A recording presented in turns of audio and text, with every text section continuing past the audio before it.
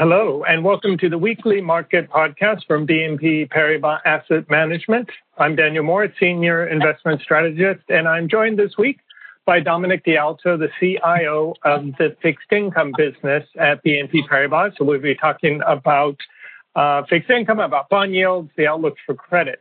Let's start off nonetheless with the earnings season, one of the key things driving markets broadly that we've seen over the last week, and not sure that you've gotten this message from the press, but actually it's been a pretty good season so far, despite what we know are terrible headline figures, earnings growth minus 40% overall for the companies in the S&P 500 that have reported. But we need to keep in mind, number one, that a lot of those declines in earnings are driven by the financial sector because you have banks increasing loan loss reserves in anticipation of challenging economic times ahead, which is probably quite realistic. Also, a significant amount of losses coming from the airline industry, not a real surprise there. However, if you look at earnings excluding financials and airlines, so we'll take out all the bad stuff for a moment, they're only down 11%. And in the context of what we've gone through over the last several months, honestly, that doesn't seem so bad. More importantly, though, the earnings surprises on all the companies that have reported so far have been very positive, about 14% above expectations, which is one of the highest positive surprise rates we've seen. Normally in a quarter, you have maybe 3% or less positive earnings surprises, and we have 14%. So far, so good, honestly, despite, again, the very bad headline figures. On the pandemic front, honestly, the data a bit more mixed. Actually, we do see the rate of new infections falling for now. The deaths associated with COVID-19 are steady, so at least not getting worse. And the hospitalization rate is at a new low, at least from the peaks that we saw several months ago. So on balance, not so bad, not getting worse, at least. Certainly too soon to say that it's getting much better. If there's something that we may need to be worried about, though, it could be, in fact, Europe. We're, of course, all quite focused on what's happening in the U.S. around the pandemic. But in Europe, 11 out of 19 countries where we've been tracking the infection rates, they're actually rising. So in the same way that the U.S., as it's come out of lockdown, has seen rising rates, Europe is seeing the same thing, if not yet at the same rate that you've had in the U.S.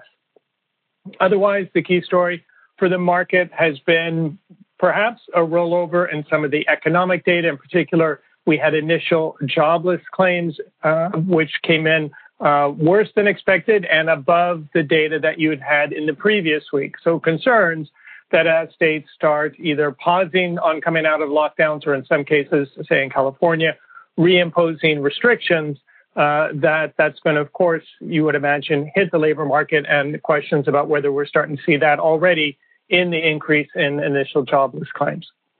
Our environment then, if we think about kind of moving from the second quarter into the third quarter, the story last quarter was, of course, a very strong returns for the equity markets, while in fixed income, bond yields, treasury yields in particular, extremely stable, relatively little movement at a low level. And coming into July so far, it's been somewhat a similar story, good returns for equities, continued declines broadly in investment grade and high yield credit, while we've seen treasury yields continuing to fall. Now, the question is, what does that all mean? If we think falling treasury yields reflect a worsening economic outlook or concerns on the part of investors, you could also say you're seeing that in rising gold prices. You might be a little concerned and think that the equity markets have got it all wrong. If, on the other hand, you think it's just support from the central banks, well, then maybe it's okay.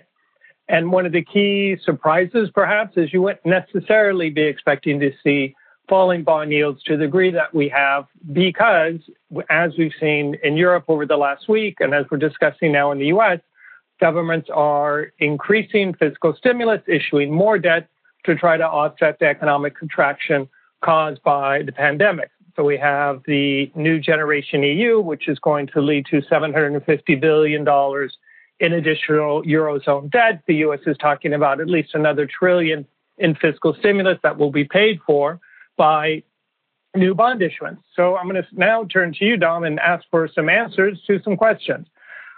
before all of this started, before the pandemic, we already were concerned about government debt burdens being too high, and now they're rising even more because of this fiscal spending to offset the coronavirus recession. Despite that increase in issuance, bond yields remain very low. How sustainable is that situation? Hi, Daniel, first of all. So the answer to that, I think, is a bit tricky insofar as it's largely dependent on a number of different criteria. Let me highlight three of the most significant ones as I see it. First, near-term outcomes of the pandemic, as you mentioned, are going to matter a lot. Just as they have since the beginning of the crisis, if the infection and death rates persist or worsen without the prospect of either a vaccine or some sort of treatment, governments around the world will be forced to continue or even increase their fiscal support, furthering the increase of their debt. Countries whose bonds serve as a safe haven in times of crisis will likely continue to see extraordinarily low absolute yields, regardless of their debt load, due to the extraordinary demand for safe instrument store of value, if you will. In particular, those countries that enjoy fiat currency status, such as the US and Japan, will see even more continued demand for their paper, as there'll be few places left to hide if things get worse on the pandemic side. So further still, these countries have the ability to print money and so to deflate the impact of their rising debt. And just keep in mind, that's a luxury that the individual countries of the EU don't enjoy because they have a centralized currency. The second criteria is the ultimate economic impact of the crisis in the context of what was an already weak global economy, as you mentioned. Remember that bond yields have been negative for years. This was due to the continued need for the ECB to maintain over-accommodated policies given an anemic economic growth in Europe. If economic growth fails to revive, we can be sure that all the major central banks around the world will continue to throw everything that they can at the problem. This Sunday, interestingly, will mark the 8-year anniversary of the speech given by Mario Draghi, stating that, otherwise known as the Bumblebee speech, stating that the ECB would do whatever it takes. Well, last week, leaders of the 27 EU member states created a groundbreaking joint economic recovery package that certainly makes good on the fiscal side of that statement as well. So importantly, unprecedented coordination between fiscal and monetary authorities is allowing the region to unleash unprecedented stimulus, which should continue to bring down peripheral borrowing costs and yields in general. Just moving quickly over to the U.S., the Fed as well as the Treasury have also enacted and forecast further policies, which would do much the same. So this at a minimum will maintain the low rate regime and may even force prevailing rates lower and for longer. And the third and last criteria that we need to consider is time. To be sure, we believe that this phenomenon will be sustained for some time to come. However, on a longer term basis, the current and soon to be growing amount of fiscal spending is just unsustainable. I regret to say that it will probably end badly for many of these countries if and when risk premiums begin to get dictated more by the balance sheet fundamentals, no different than what we saw in the Southern European peripheral countries back in 2011, than they are now. And at that point, interest rates will indeed have to rise, but it's not going to be for the right reason.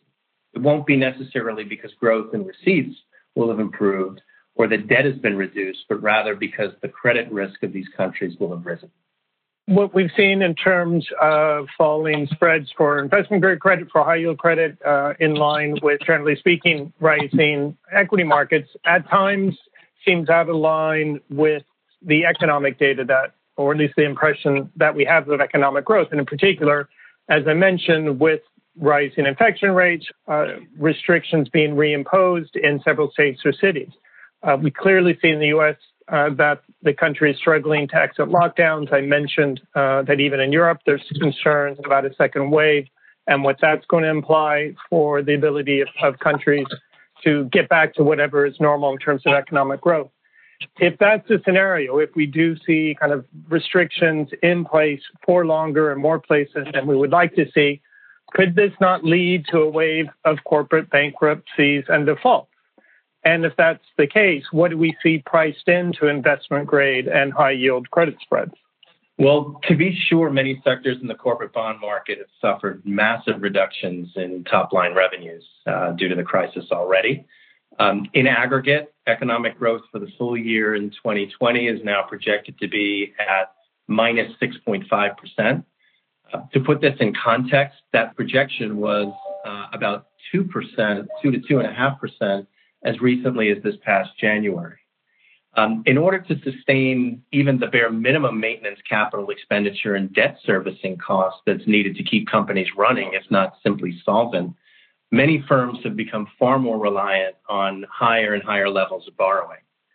Now, given unprecedented government support for corporate bonds around the globe, investors have been more and more willing to lend to these corporates despite these poor earnings prospects. And that's because central banks, as we mentioned before, have essentially become the buyer of last resort. So given this massive support, otherwise known as demand, and also given the significant borrowing needs that I mentioned earlier, otherwise known as supply, issuance of corporate bonds has hit records every month since April. April was a record, May was a record, and June as well was a record. So I would caution, though, that the result of this supply-demand relationship can be quite misleading to the naked eye. High-yield spreads, or the risk premium demanded over government equivalent bonds, have compressed significantly from their peaks in March. So in the U.S., high-yield yields, for example, have tightened from 1,090, or almost 11%, to only 510 basis points today. In Europe, spreads in the same category compressed from 866 basis points to 483 basis points in the same period. To put these levels in perspective, the last time we saw spreads this tight was in February of this year, when, as I mentioned earlier, projected economic growth and the prospects of earnings growth was more, and more importantly, cash flows were far more positive than they are today. So something is definitely out of whack. So to answer your question more directly, Daniel, the risk of delinquencies and defaults has absolutely risen. One can't simply borrow their way toward prosperity, particularly when forward earnings forecasts are declining in the multi-double-digit year-over-year range as they are now. Currently, spreads have priced in a risk of default rates at about 3%, and that's wildly inconsistent with the forward base scenario of the big three rating agencies, at least, which averages out to a consensus of about 9%. So in short, high yield credit spreads in particular are greatly at risk at their current level. Now, I will say that those statistics are in the aggregate, which means that there are some sectors that are in even greater risk. Think travel, lodging, entertainment, energy, and some sectors that are far less so. Think gold miners, healthcare, consumer staples, and the like. And then lastly, I would point out that there are also some companies that haven't levered up as much as others. And those are the areas that we continue to see at least some modest value and where we're trying to focus most of our asset allocation.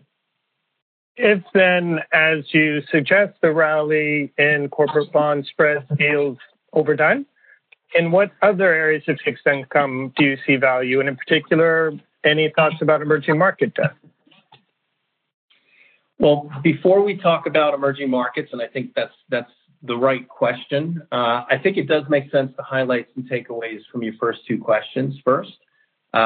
Firstly, given the heroic efforts of the EU, the ECB, and the Fed, we continue to favor peripheral sovereign countries. Italy, Greece, Spain, Portugal are all prime beneficiaries of the policy decisions that have been taken really for some time, but the recent agreements help them even more. So we believe that the spread compression between these countries and core countries like Germany, France, the Netherlands has more room to go. Secondly, I know I was pretty dour on credit, but most of our concern in the corporate space is focused on the high yield sector, where fundamentals and sensitivity to economic challenges are far more significant. So it's also where the most leverage lives. So we continue to believe that there is reasonable risk-reward characteristics within the higher rated investment grade side of the sector. You also pick up a lot more duration or exposure to to government bond rates when you own the investment grade space. So I would start with that.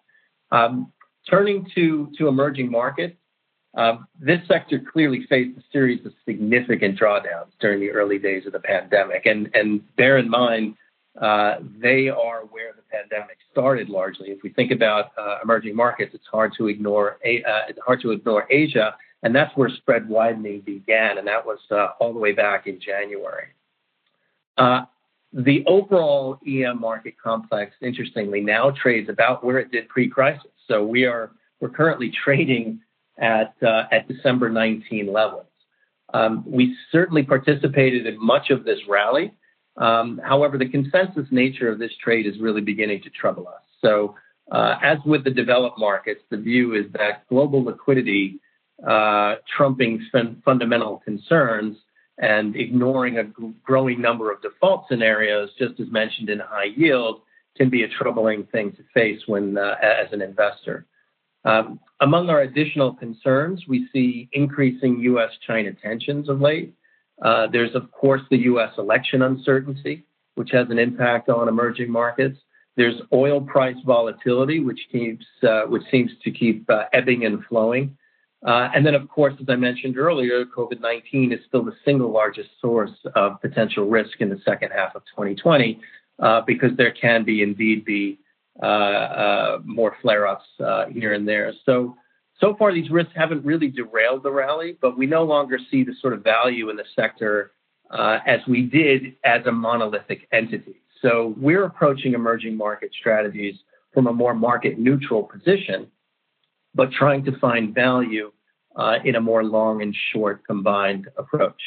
One area that we do like is in local currency bonds, as they really happen to be our favorite part of the EM market right now. With a significant portion of the rate retracement behind us, we still see incremental gains ahead, particularly when we marry this strategy to our FX team's call for the U.S. dollar to begin a period of further weakening. EM rates should also benefit from their own disinflation, continued policy easing there as well, and quite honestly, the relative value to the largely zero or even negative bound yields of the development rates market that I mentioned in your first question.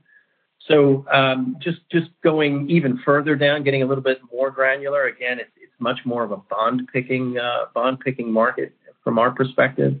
I'll give you just one name that we really like a lot right now from the bottom up. That would be Argentina. That's one of our favorite bottom-up single issue selection names. It has recently submitted a very much more bondholder-friendly restructuring plan. If you know anything about Argentina historically, it's never whether they'll default, but when they'll default. They've done this a number of different times.